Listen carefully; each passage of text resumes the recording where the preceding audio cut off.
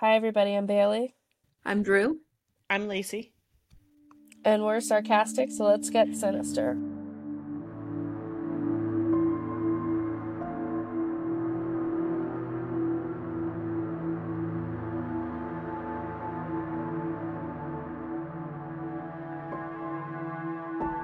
All right. We're gonna try our best to get through to the spot that I finished for this episode. Otherwise, this might be a three-parter, depending Real on quick, my cough.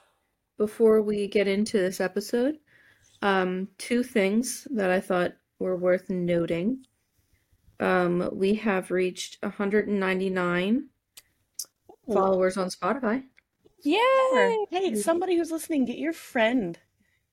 Please just get one friend to listen and we can hit Just one 200. friend. We just Just need one. one. Also, Well, no, the Lacey. If everyone that's listening right now, you could suggest the show to each one of, or like one of your friends, then we can get 199 more That's a followers. little overwhelming to me. Okay. Well, Feel- you're a teacher. You should be. Whatever. I don't think that's also anything to do with anything. Patreon / Sinister and Sarcastic 942.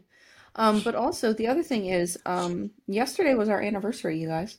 I know, it was on Yeah, my it was. calendar. hmm We've been doing this Happy for a whole year. anniversary. So is this our anniversary show? Yeah, Our we'll put out anniversary a special. two-parter as like a It might be 3. yeah, it's a big fun one. We have a lot of information to get through. Bailey wrote a book.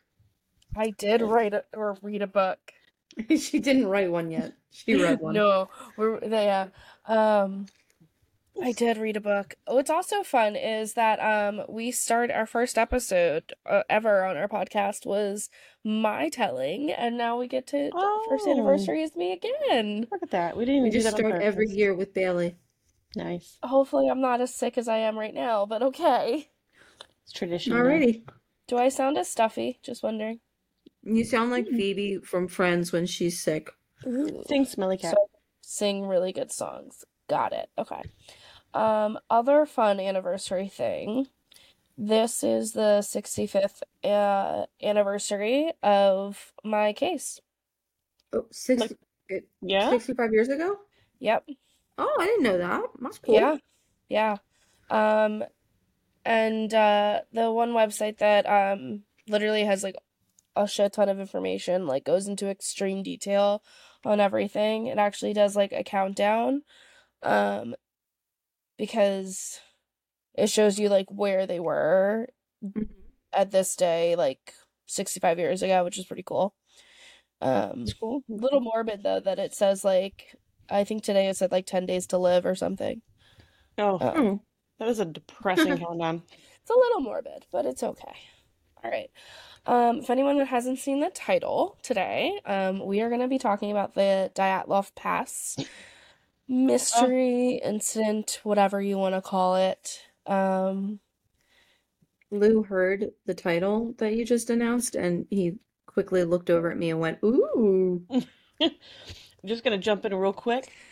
Today is 7 days to live. I just found the website. Oh, you just did? They're even more Go almost dead. go through the detail of that website. It's insane. Yeah, I'll pin it But for like later so that I'm focused it's on you. really good website. Lou said he Um, read a book about this.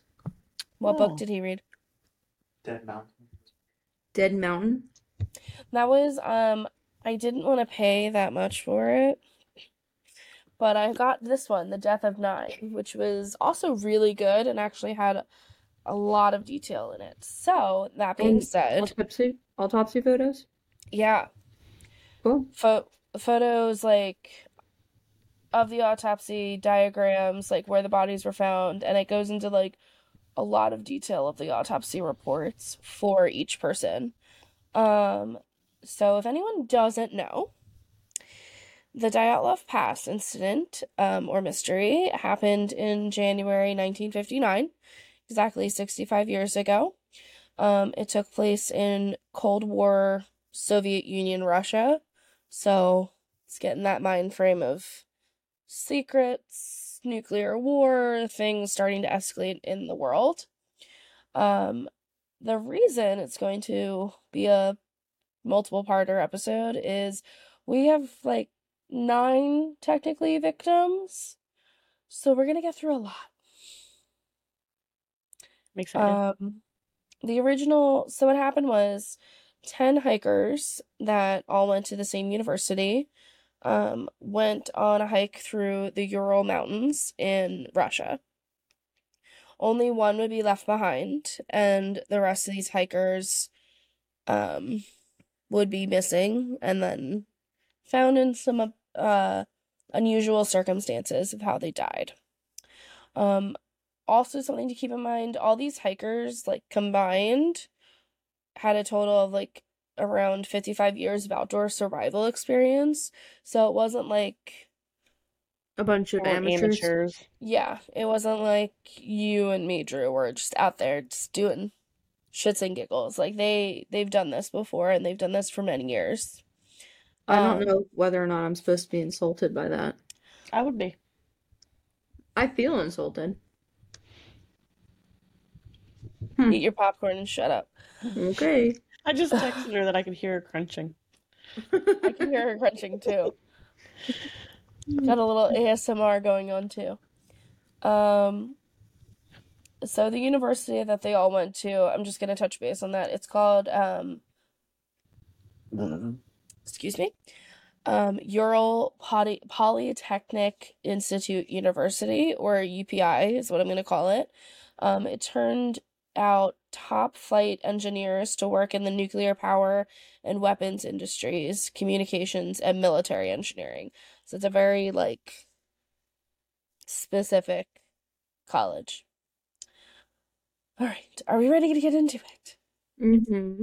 Excited because Did I feel like a lot of listeners, including me, already have our ideas and our theories about what we think happened.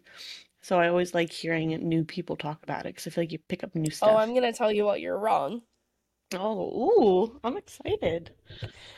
Maybe not. Obviously, it's not gonna happen today, but it's gonna happen Okay. the next time we I record can be when wrong next we'll time. go into theories.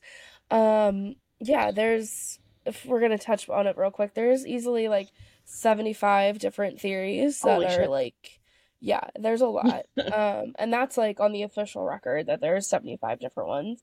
And some of them are ridiculous and some are very conspiracy theoried. Um, but yeah, we're gonna go not into all of them, obviously, because we'd be here for like 6 parts. But we'll go into the more likely ones. Oh, there's me. There you go. Whose wedding is that? No one important. Anyway, Somebody uh, wonderful. did you guys get the email I sent you with the PowerPoint? Oh, hold on.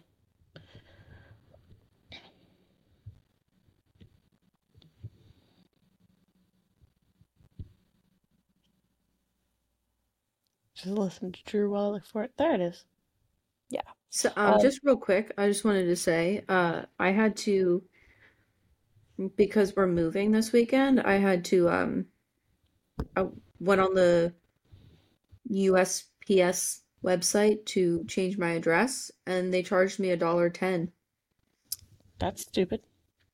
Yeah, I to thought that was to pretty dumb. to change your address. I feel like I never had to pay to do it before. Well, to like have them forward all my mail. Oh. Well, the USPS, the postal service is dying, so they need to charge more. Anyway,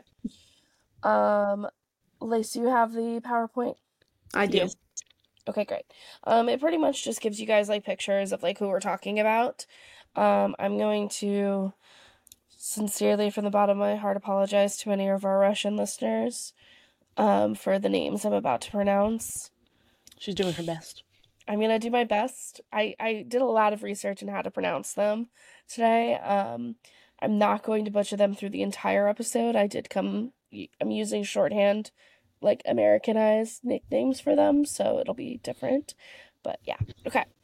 First we have Igor Dyatlov, who is the namesake for the hike and the mystery.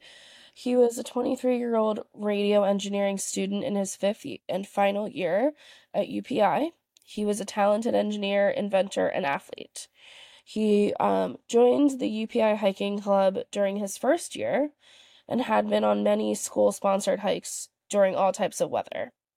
Um, so something to take note of is UPI gave numerical values on hikes depending on their difficulty, ranging from like 1 to 3, 3 being the most difficult. Igor had completed several threes and had advanced to the point of becoming a leader. At this time, he was considered the most experienced UPI student of the hiking club. And he was, sorry, COVID brain. As I said, he was a bit of an inventor, and he did come up with like 3 specific inventions to help with hikes. He tweaked and modified radios to help make them lighter, more durable, and portable.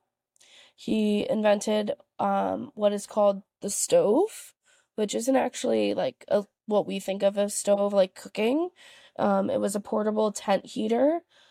It's was in a small metal box, kind of shaped like a muffler with a long pipe attached. Pretty much it would be in like the center of the tent with that longer pipe going out for ventilation of the tent. Um, Did you say how old he mm, was? 23. Okay. Well, I was gonna say some of these pictures he looks really young, but that's because he was. Yeah. Um, the stove would be filled with wood and then lit and then burned through the evening. This would require someone to stay awake to keep an eye on it, which they did take shifts. He also came up with or made a double tent. He pretty much sewed 2 tents together and able to accommodate up to 12 hikers. So, um, so he's the leader of our group. He wanted to do this very difficult hike in order to get his level 3 status of he accomplished a level 3 for whatever. Sorry, I'm all over the place. COVID brain really, really sucks. Okay. Next, we're going to go to Xena, or Zenida Kilmogrov is her Russian name, but Xena is what everyone calls her. She was a 22-year-old radio engineering student in her 4th year at UPI. She was described as generous and a gentle person and very popular. She was involved in many extracurriculars. She loved working with kids. She worked with day camps for them, did student concerts, and participated in sporting events. She also joined the hiking club since the beginning of school.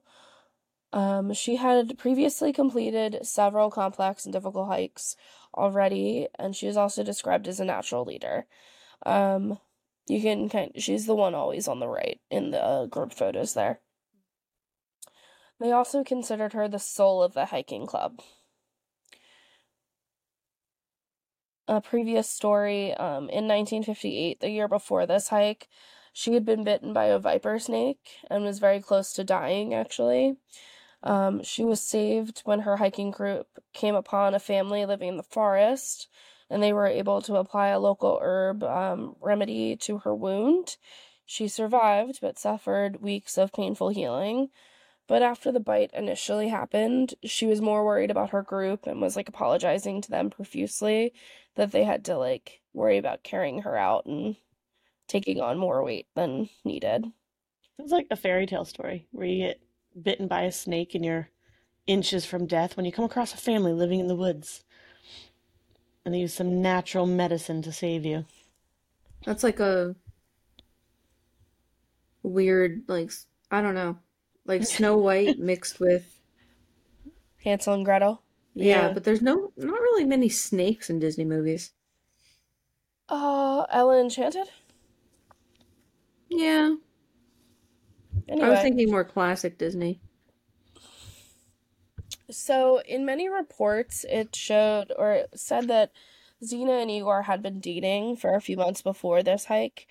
However, the really good website that I just showed you, they say it does mention on there that they were always seen together, but there on her end it didn't seem like there was any like romantic like intent or anything, especially in a letter dated like just a week before they actually went on this hike. So, but Igor did have a photo of her in his notebook, and later on like he does have a photo of her like in his coat pocket. So, who knows? Anyway, they had gone on many hikes together, and whether they were together or not, or like just flirty and stuff, their dynamic didn't change in the hike. Um, they were both capable, experienced, and matured enough to place the safety and success of the hike above any feelings. Um, and then we go to Yuri. Go next. There he is. Yuri Doroshenko. He was 21 years old. He was a radio engineering student in his fourth year at UPI, and he and Xena had previously dated, but remained on good terms and good friends with their breakup. And just to put everyone in the mindset of like how extreme hiking was back then, um, they were broken up when like this hike happened, but they had to like put aside like any like feelings or any like weirdness in order to like successfully like take part in this hiking group in this hike. It's that extreme, that life or death, that everyone needs to be like on good terms and working together. um so just everyone knows. And also he was like good with Igor too. So Yuri was described as strong, reliable, and with great endurance. He had a long history of hiking experience when he joined the hiking group, also in his first year. He had also completed several hikes, including difficult category threes. Um, One of his fun stories was he was setting up camp during a previous hike, and a bear started running towards the campsite. Yuri jumped up, grabbed a hammer, and ran yelling at the bear, which scared it away and caused it to turn and go away. Which isn't typically what you do to get rid of a bear, or like what you should do when you're around any bears, but Sounds very Russian to me. yeah. I also found that this is actually where Xena first, where Igor, sorry, where Yuri first caught Xena's eye. She was on that hike with him too, and they didn't really know each other. But after she saw that bravery, they talked all night. Ooh, she And liked then when they that. returned home, they started dating. Of course they did. He chased off a Which, like, bear with a hammer. it's a shame that they broke up, and also that they perished on another hike like a year or so later. Cause like imagine telling your kids that's how you caught, like that's how you found your dad or your Yeah, husband. He chased a bear away. and I couldn't resist him. Yeah. Which also, he's got a nice jawline. Just saying. Strong. Yeah. All right, we're gonna go to Alexander next. Alexander Kolivatkov. He was a 24-year-old physics and technology student in his fourth year at UPI. Prior to UPI, he attended a university in Moscow. I don't know why I said it that way. And had been part of their hiking club. Oh no, I didn't look up this word. Metallurgy? He received a degree at this university in metallurgy. Yes, that is unfortunate. That's not nice, Drew. Um, After he received that degree, he worked in Moscow as a senior lab assistant in a classified institute called the Ministry of Medium Machine Building. This institute conducted research into the development of material for the nuclear industry. He worked for this place for about 3 years before he enrolled in UPI, immediately became part of the hiking club, and completed several difficult hikes. He was described as cautious, diligent, and studious, and he was well liked and an admired member of the club. He's somewhere in that group photo. Next, we're gonna go to our youngest member of the group, They're already so young. Ludmila Dubinina. Next, yeah. Or Luda. Go to the next one, Drew. Sorry. I was looking Um, in the group photo for. Gotcha. This is Luda. She was 20 years old. She is an engineering and economics student in her third year of UPI. She's the one on the left, the bottom photo, and she's hugging one of the other hikers on the right over there. She joined the hiking club when she started UPI and completed several level 2 hikes. So this is a level 3. It's pretty adventurous for her. She was known as the merrymaker and would find any way to make a fun time out of any situation. She was described as hardworking, reliable, independent, strong, and brave. She was also an avid photographer and took part in ice dancing club and was a gifted athlete and singer. Ice Um, dancing. That's fun. a previous story of her while she was on a hike in 1957, she was accidentally shot in the leg by a hunter that was accompanying her hiking group. Her team carried her out on a stretcher, and in what turned out to be quite painful. Obviously, she got shot. Sure. She kept on apologizing to her group continuously. It took her months to heal, but as soon as she was back on the hiking trails. Isn't she just cute? Yeah, I just gotta. It doesn't sound like you should go hiking in Russia. There's snakes, there's bears, there's If you say guns, I'm gonna people say it with sounds like guns. hiking in America. Snakes, bears, and guns. Oh my. Welcome. But every single one of them has a story. Not every single one. Okay, so not Igor. Probably. He just didn't Yeah, share we're it. not there yet. In the picture of Luda, the picture on the left, is that Xena in that picture with her? No, I think that was when she was younger. Ah, never mind. Yeah. So, yeah. I can tell you all the way, I'd have to look through the other photos for the middle one, but to the top right one, that is Igor in the back on with the poles, Mm. and then she's hugging Yuri Yudin, who we haven't gone over yet. Give me 1 second. I just remembered I did not learn how to pronounce this word. All right. Lacey and I were banter. Okay. Hey. So, let's just to go over. Xena got bit by a snake. Yes. Yuri had to chase off a bear. And he did successfully. I feel like that's important to Right. Luda got shot. When she said shot by a hunter, I thought she was gonna be like a hunter who was being careless and Yeah. like shot through the woods, but it was a hunter with their group. Yeah. I mean, he was still careless. I mean, yeah, I'm assuming he was still careless. Unless it was on purpose. I'm sure it was an accident. Anyway, okay, are we ready to go to the next one? I already forgot Yes. the name of the word, but it's okay. I'll listen to it before I say it. Okay. So Yuri George Krivnoshenko. This is another Yuri. There's multiple Yuris. However, this Yuri, he goes by George, which is his middle name. Thank you. So he will be George.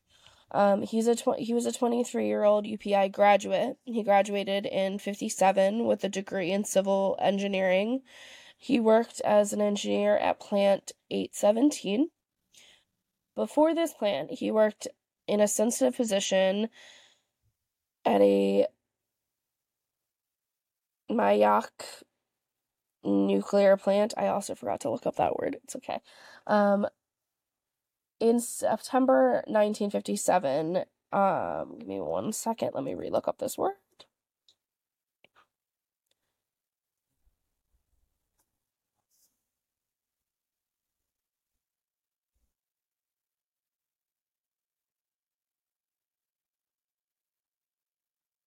There was something, so in September 1957, there's something called the Krustim disaster, which was a nuclear contamination accident. He helped clean this up. And before Chernobyl happened, this was the worst nuclear disaster that ever happened in the world. Today, this one ranks number 3. Oh, so still not good. No. So basically what happened was it was a failure of the cooling system caused an explosion within the stainless steel containers located in a concrete canyon. Within a few hours, the radioactive cloud moved northeast, reaching 300 to 350 kilometers from the accident site. People were required to slaughter their livestock, bury their crops, plow farmland. More than 20 villages, comprising over 11,000 people, were evacuated and demolished. After this, George was promoted to a supervisory position. He was due to start this position actually February 21st of 1959. So when he was on this hike with the team, it was during a month-long break before he was due to start that new position. He and Igor were actually very close friends. They had done almost all their hikes together, and he had completed multiple Category 3s prior. He was described as a skilled artist and musician. He played the mandolin, was dependable, reliable, and a valuable team member. He was well-liked and was also known as the comic relief and could find humor in any situation. And also, no offense to George, rest his soul, the ears. They're so I cute. like his mustache. He They're does so look good cute. with a mustache. Okay, we're gonna go to Rustam next. Rustam Slobodin was a 23-year-old graduate of UPI in the class of 1958 with a degree in mechanical engineering. God damn it, Bailey. He was working as an engineer at Plant 817 alongside George until George's promotion. He was not assigned to the nuclear cleanup, just in parentheses. He had the least amount of information, like, for his, like, bio. The only thing that I could, like, really get from, like, a few sources was he was a man of few words. Maybe that's why there's no information on I him. guess. He enjoyed playing the mandolin. He was described as athletic, strong and resilient. He enjoyed long-distance running and was an avid and experienced hiker, completing numerous number 3s or Category 3s. So, which also, like, I think he's the cutest, but that's me. He's Like, kind look of at got his like, hair. he has like a look in his eye in the one photo. I just want to, like, know what that look is. Anyway. Next, we're gonna go to Yuri Yudin. Another Yuri. Another Yuri. Oh God. Oh my gosh. He also does has a look in his eye. Yeah. It's a different look. I think they were all murdered and it was him. Well, no, because he doesn't complete this hike. He looks He like runs away after a killing mad them. scientist. He really does. He was a 22-year-old engineering and economics student in his 4th year at UPI. He had completed several hikes over the years, including also many 3s. So he's the one. I know we start with 10, but only 9 are, like, the true victims of this hike. Yuri had to leave the hike before they actually, like, went on their expedition. He suffered sciatica, which, if you don't know, is a nerve condition that causes severe pain. Symptoms are described as tingling, numbness, and weakness. Also pain that will start the lower back and travel down the large sciatic nerve in both back legs.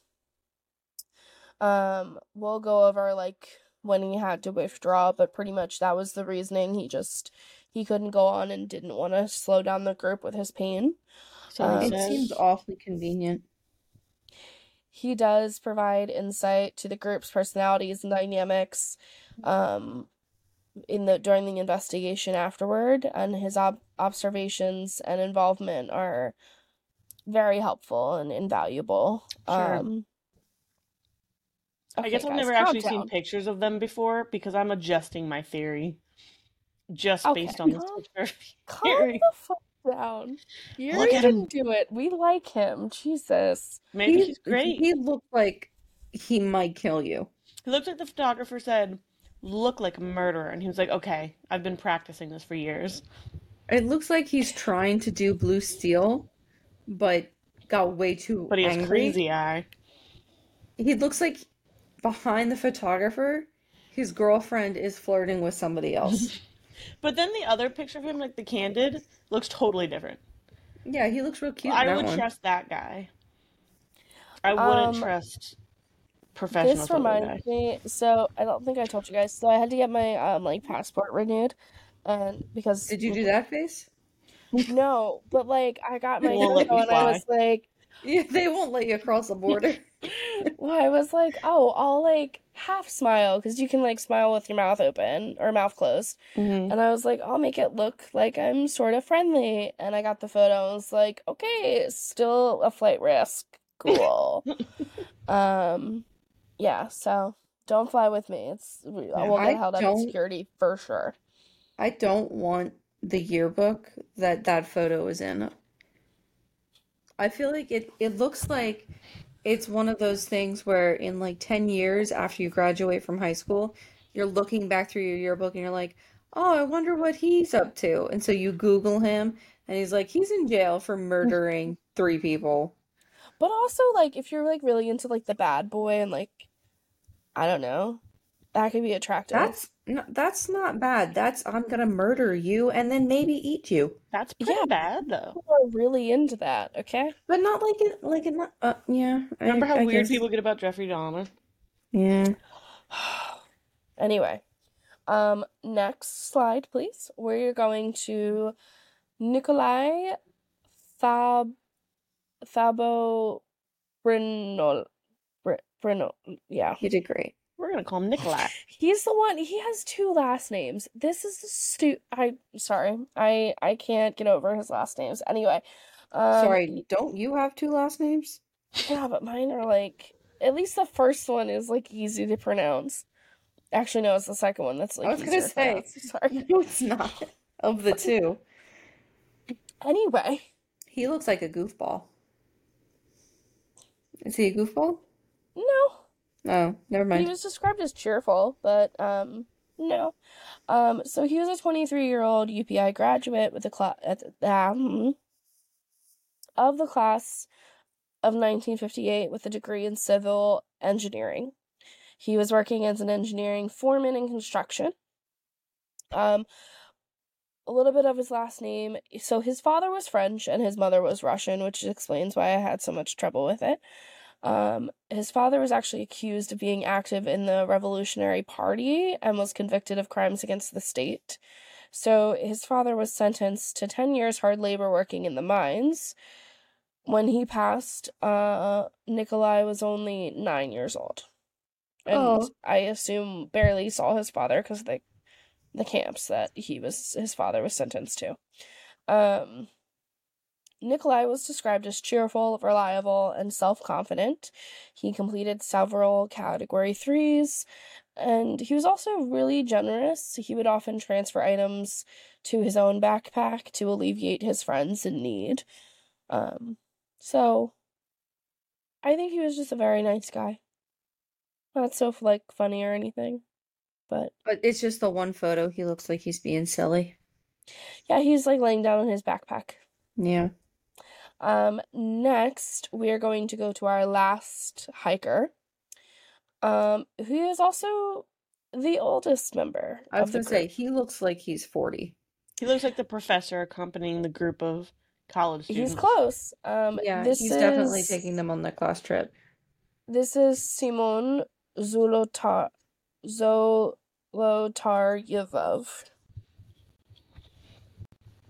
Or Simon, or I saw somewhere that he liked being called Sasha. He was the oldest member at 37 years old. He was a World War II soldier and veteran. He served from 1941 to 1946, earning 4 combat awards. Side note here, by the end of the war, 97% of the Russian males born in 1921 who served perished as casualties of the war. Simon here was of the 3% who survived. You said Just 97% who served died? Oh my God. real quick Well, question. that were born in 1921, so in his like age group. Oh. Still, that Yeah, still feels like a lot everybody. The was up war to. that you're talking about is World War II, you said? Yes. Were we on the same team as Russia? Do you not know that answer? No, I feel like we were not. No. So what happened was, if we're going back in World War II, so Russia originally was on the side of they made a deal with Hitler. And Hitler's downfall was he went against that deal or that agreement and started attacking Western Russia, which is not a good plan because he could not get supplies to his troops, and the climate was very like unforgiving. You So know a that lot was about this. I did not expect that. me. Oh, yeah. So once Hitler declared war on Russia, Russia was kind of like fuck you, and they did attack. So we came at Hitler from like the left, the western side. Russia was attacking from the east, and we kind of met in Berlin. So after the war and Hitler died and the Nazis crumbled, that was when Berlin got separated and the Berlin Wall went up. Um, so there was a Russian side and there was an American side, or a I think it was like also like England and like the Allies. Um, so no, we weren't like initially allies with Russia. We kind of like it was kind of like an enemy of your enemy is like your friend scenario for the taking down Hitler, but then we quickly became enemies with Russia because once we separated Berlin, we were fighting over that land because Russia wanted to just pretty much move in and conquer Germany like that.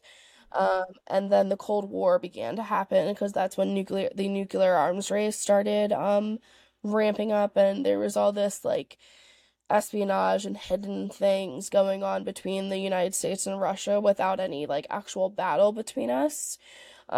You can also like go into the Cuban Missile Crisis when like Russia was like moving like nuclear arms down there just to be kind of close to us, and that's when JFK had Yeah, we don't need to go into okay, that. great.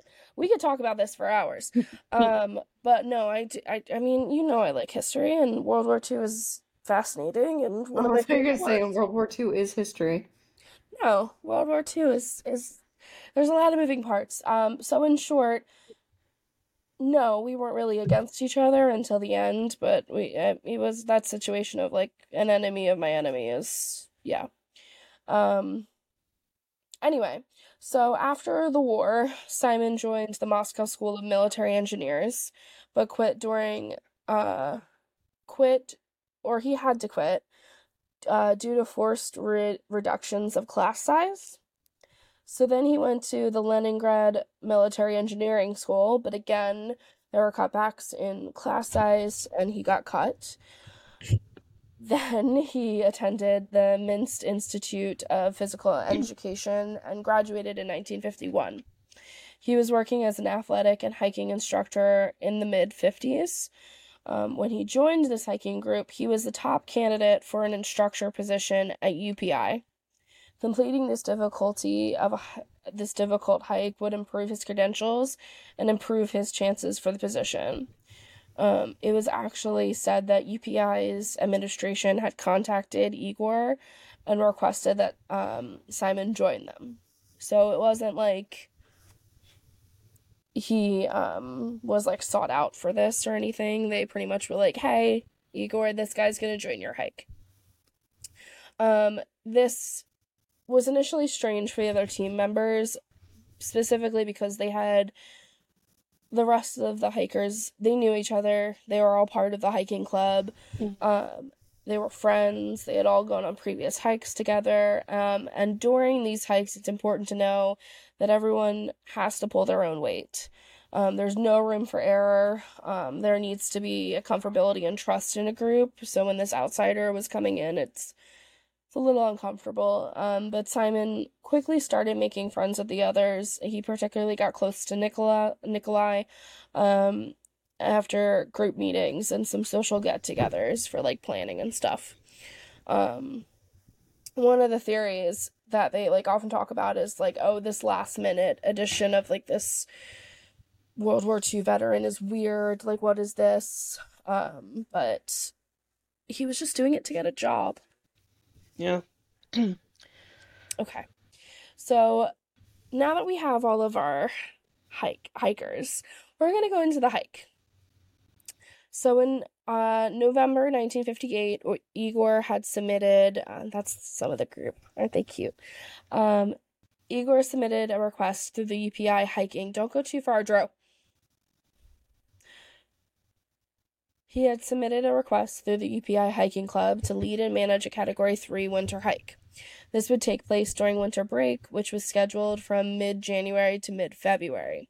Winter hikes entailed the hikers to use skis, carry all equipment in backpacks, and the hike would be during when the weather was the most difficult.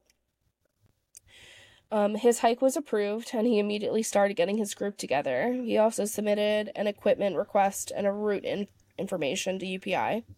Some of what he requested was the tent, the portable stove, and a portable two-way radio.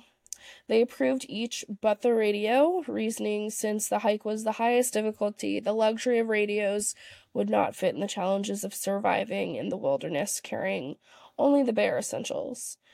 I mentioned that just because, like, if they had a radio, maybe none of this could have happened. Maybe they could have, like, sounded off that they were in trouble or something.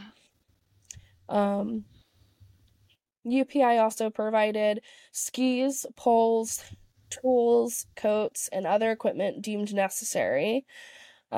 It's important to also note, because it'll come back to us later, that no extra skis or ski poles were given. So if a hiker lost or broke theirs, you're on your own. In the area where they were going, and kind of just in Russia in general, the snow is often up to like 10 feet deep. Skiing allows a hiker to move forward without while walking without skis is nearly impossible because you're sinking. The team would also be up against the temperature, which we'll go over and I'll mention. Obviously the deep snow and really high winds. So it's a tough hike. The itinerary was they were going to go through the Ural Mountains, covering about 200 miles in 16 days, going in like a circular motion. The Urals area is a north to south mountain range that divides western Russia from Serbia. These mountains were gentle and rounded, and their barren slopes rising from a vast forest. This would take them through the wilderness, valleys, and up to Mount Ortorton and Mount Howard. That was rude. Hold on. Howardschotten. Sounded like you had a little accent there when you said that. Yeah. It's because you need to. And this would bring them back to one of the villages that they started, and their plan was to telegram to UPI that they completed their hike and they whatever. So that was their plan. However, that telegram would never come. Ooh, insert sinister music. I'll see if I can find some. Thank you. Okay, so I heard it. So we're gonna go through the days leading up to when, for what we know for their timeline, okay? Okay. So January 23rd is where we start. That's Mom's birthday. It is. It was your mom's. When was she born in 1959? She was. Oh, good. She was born when they took off. Cool. Um, What was your question, Lacey? I didn't know that it was your mom's birthday, so I missed it. So now I have to text her late. Oh, she that's also, okay. She celebrated by slipping on ice oh, and spraining her wrist and finger. what a cry for attention. Jan. This isn't the first time she slept on ice in a parking lot either. Just saying. Um, anyway, January 23rd, 1959, the Dyatlov group, along with another UPI hiking group, took a train to the city of Serov. I'm just gonna butcher all of these Russian words. It's gonna be great. So they got there the following day around dawn. Their next train wouldn't have been departing until the evening of January 24th. I liked Um, the way that you said it the first time. how did I The say it? cartoon. Yeah. I was hoping that you wouldn't realize that. I just Anyway, like that you emphasize the T. mm.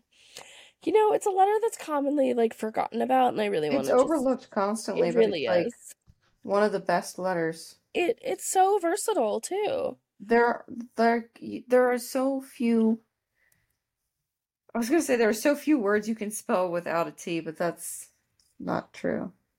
You just said two words that you can spell without a T.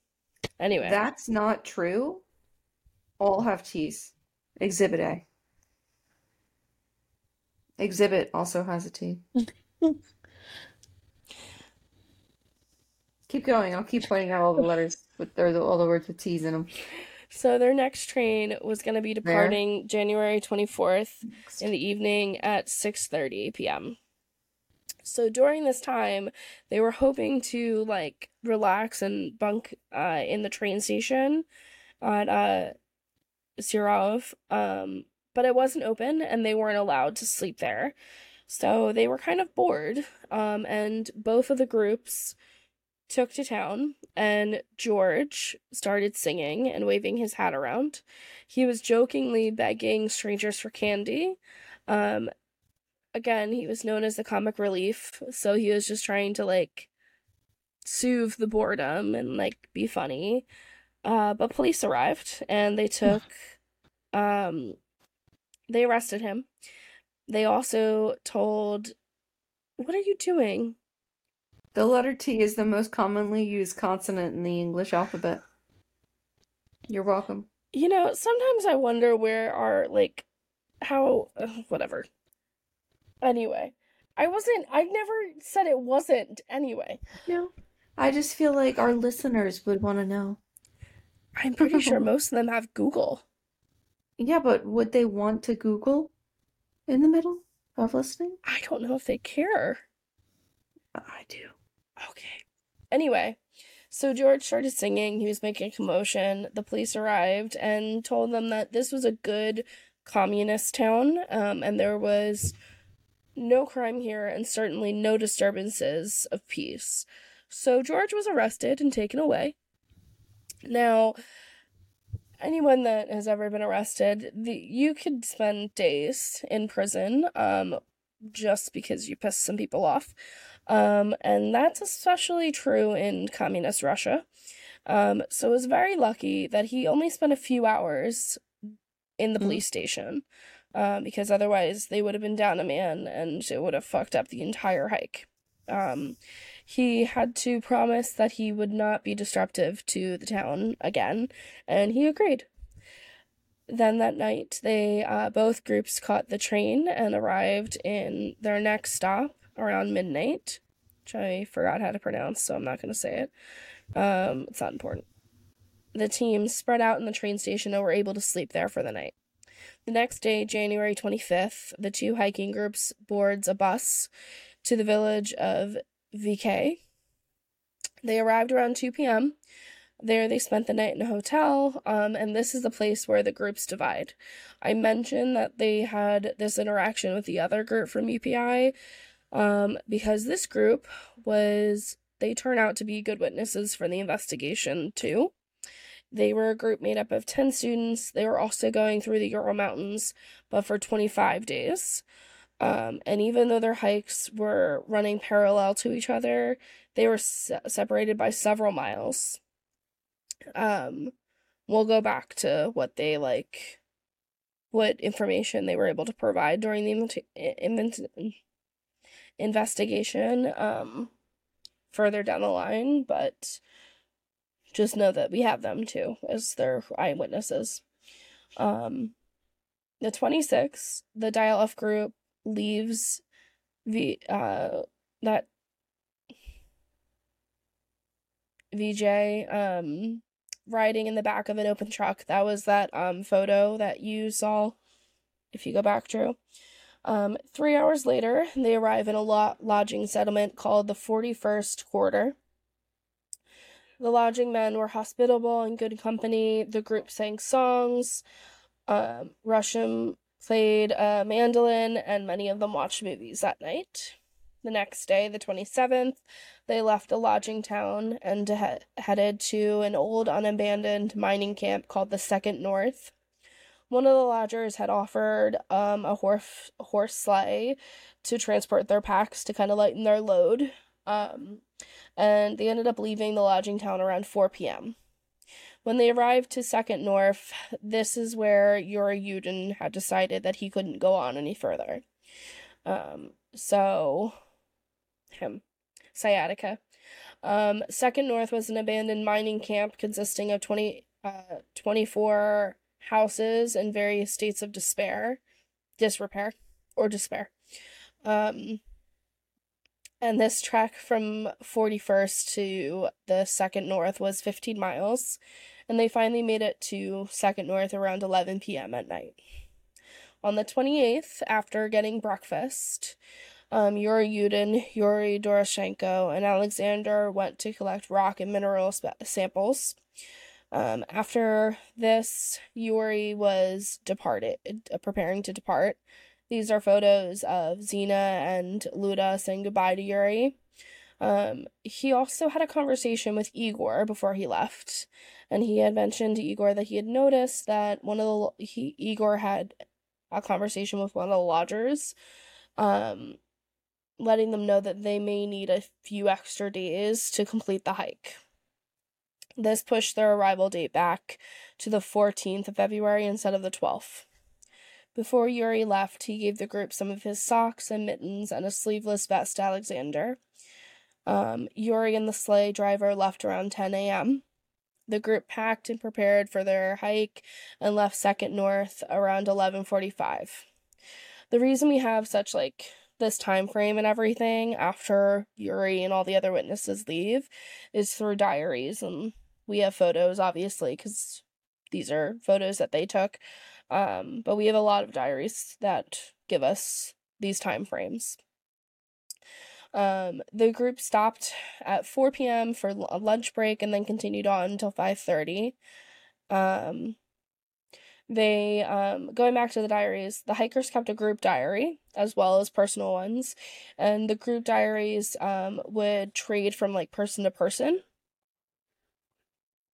Each evening after chores and dinner, someone would write in the diary about the day's details. I also want to touch base on the Mensi, which are kind of like an indigenous people to this area where they were going through. The Dyatlov group used their trails for hiking. So they will come up, and they also helped during the search for them later on. The Mensi are nomadic natives who live in the Ural Mountains. They are peaceful people who fish, hunt, and gather. Being nomadic, they move with the seasons and the availability of food. Many hiking groups had interacted with them in the past, and the Mensi have offered them food, shelter, and other necessities to help. I also want to mention the first mountain that the group is going to encounter is Ortortin, which means do not go there in Mensi. There's also the other mountain that they encounter, which let me find my phonetics.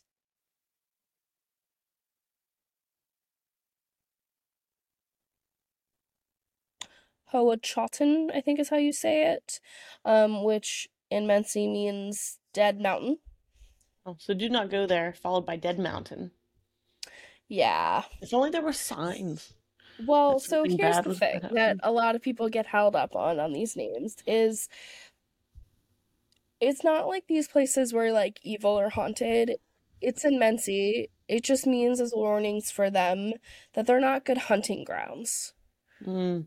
Like there's not a lot of like wildlife there. So I mean, could you say like, oh, it's kind of haunted or creepy or like superstitious? Sure, but also like to the Mency, they were labeling these things because they weren't valuable to them. Feels sinister. It's not like how Native Americans would name like an area because they believed that the spirits were. Yeah. It doesn't, I mean, I'm not Mency, but it doesn't seem like that. It just described that they weren't good areas for Gotcha. survival and what they needed. Um, So don't go there, mountain, because there's nothing, there's literally no reason to go there. Not like because you'll die if you go there. And like Dead Mountain because you'll die nothing is because living there's there. nothing there. Yeah, Yeah. so along those lines. Okay, Um, interesting. so the next day, January 29th, they followed a Mency ski trail and noted the signs that were carved into trees. How they worked through the snow was the men in the party took turns leading the group, breaking the trail to make it easy for others. They took turns, about 10 minutes each, going up and breaking through the snow and setting that trail for skis. And every 70 minutes after each man had a turn, the group would rest. The 29th was also Yuri Durasenko's 21st birthday. His last one too. Oh, Looking you at the get so pictures, sad. whenever you know there's like some kind of a tragedy coming, looking at the pictures of right before, like especially like that truck picture, it always makes me feel weird. Because I like they know, look so happy and they look so excited, and I like know. they don't know what's coming, and you almost feel like you should be able to warn them. I had the same thought like while I was getting the photos together and doing the PowerPoint, just like they all looked because there's so many of them that were there. They're clearly like goofing around and having Yeah. fun, And they're and they're so young. it They're just just off on a sucks. little adventure. Yeah. So January 30th, they set out around 9:30 a.m. They followed a deer trail that soon ended, so they broke a trail through 4 feet deep snow. And they noticed that the trees were thinning and um, they were ascending above the tree line. So it also mentioned in the diaries that they could like feel the altitude change. So they were going up. Yeah.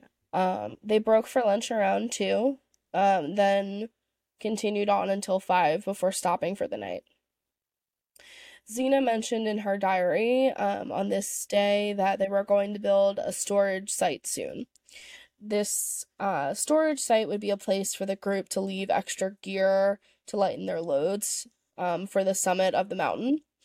They would stash extra things to keep a few days' worth of supplies with them. After the summit, they would return to the storage site to collect items.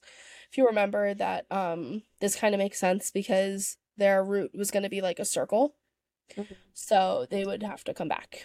The 30th of January is also the last entry in both uh, Xena and another diary to kind of give a time frame. Um, the next day, the 31st, the only thing I have is it's the last entry of the group diary, which we'll go over um, eventually. February 1st, since there are no other diary entries, the assumption is that something happened after they had set up the tent this day. Based on their routine, they would hike during the day, then stop for dinner, do their chores, get the tent set up, eat. Then you would record what you did during the day in the diaries. Um, so it seems like something broke up their routine there. On the 12th of February at UPI, no one was concerned about not receiving a telegram from the group. Remember, this was their expected day to come, or telegram. because Yuri Yudin had warned the university of him and Igor's last conversation that they might be held up or they might be longer, so no one really batted an eye at UPI.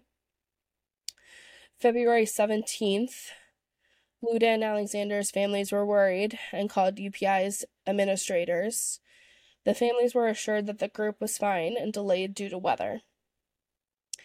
February 20th, now 8 days behind the expected date that they were supposed to telegram, an emergency meeting was held between the city committee and UPI administration. It was decided to immediately launch a search party for the missing group. The search party consisted of UPI students, instructors, and experienced winter outdoorsmen. Back then, there was no formal organized search groups, so searches consisted of whoever was available and wanted to help. Businesses and nearby universities donated money and supplies to supplement the search. The next day, February 21st, a plane carrying volunteers and supplies circled the area of the group route to help spot any missing hikers or any type of SOS. Nothing was seen. The 22nd, another search flight was launched. Again, nothing was seen. They now added in local search dogs, two-way radios, professional forest rangers, and even some Mency trackers joined the search. On the 23rd of February, they revitalized their plan. This time, a helicopter dropped off searchers and supplies in various locations of the route to kind of search on foot or see if there's like any evidence down there. For 2 more days, the teams followed several trails and found no signs of the missing group until the 26th of February. In the late afternoon, one of the search teams had found their campsite. And that what did you is say where it we're was? gonna stop now. Oh no. No. Okay. What was your question, Lacey? What day did you say was it they found the campsite? February 26th. 26th. So a whole month, After Yeah. they started. basically. Yeah. Also, So they were due to, originally their plan was to send a telegram on the 12th of February. They pushed that back after like hearing from Yuri saying that they might be delayed to the 14th. And they really didn't take action until I think the 20th was when they had the emergency meeting. Yeah. But I mean, you said, I don't, because I've heard of this case before, I've listened to it, but I don't remember the timeline. But you did say that like January 30th was the last day that they wrote in their Yeah. journal, or the first day that they didn't. So I feel like even if they had been on the ball looking for them like the day that they went missing, I feel like, I'm assuming it would have been too late. Yeah.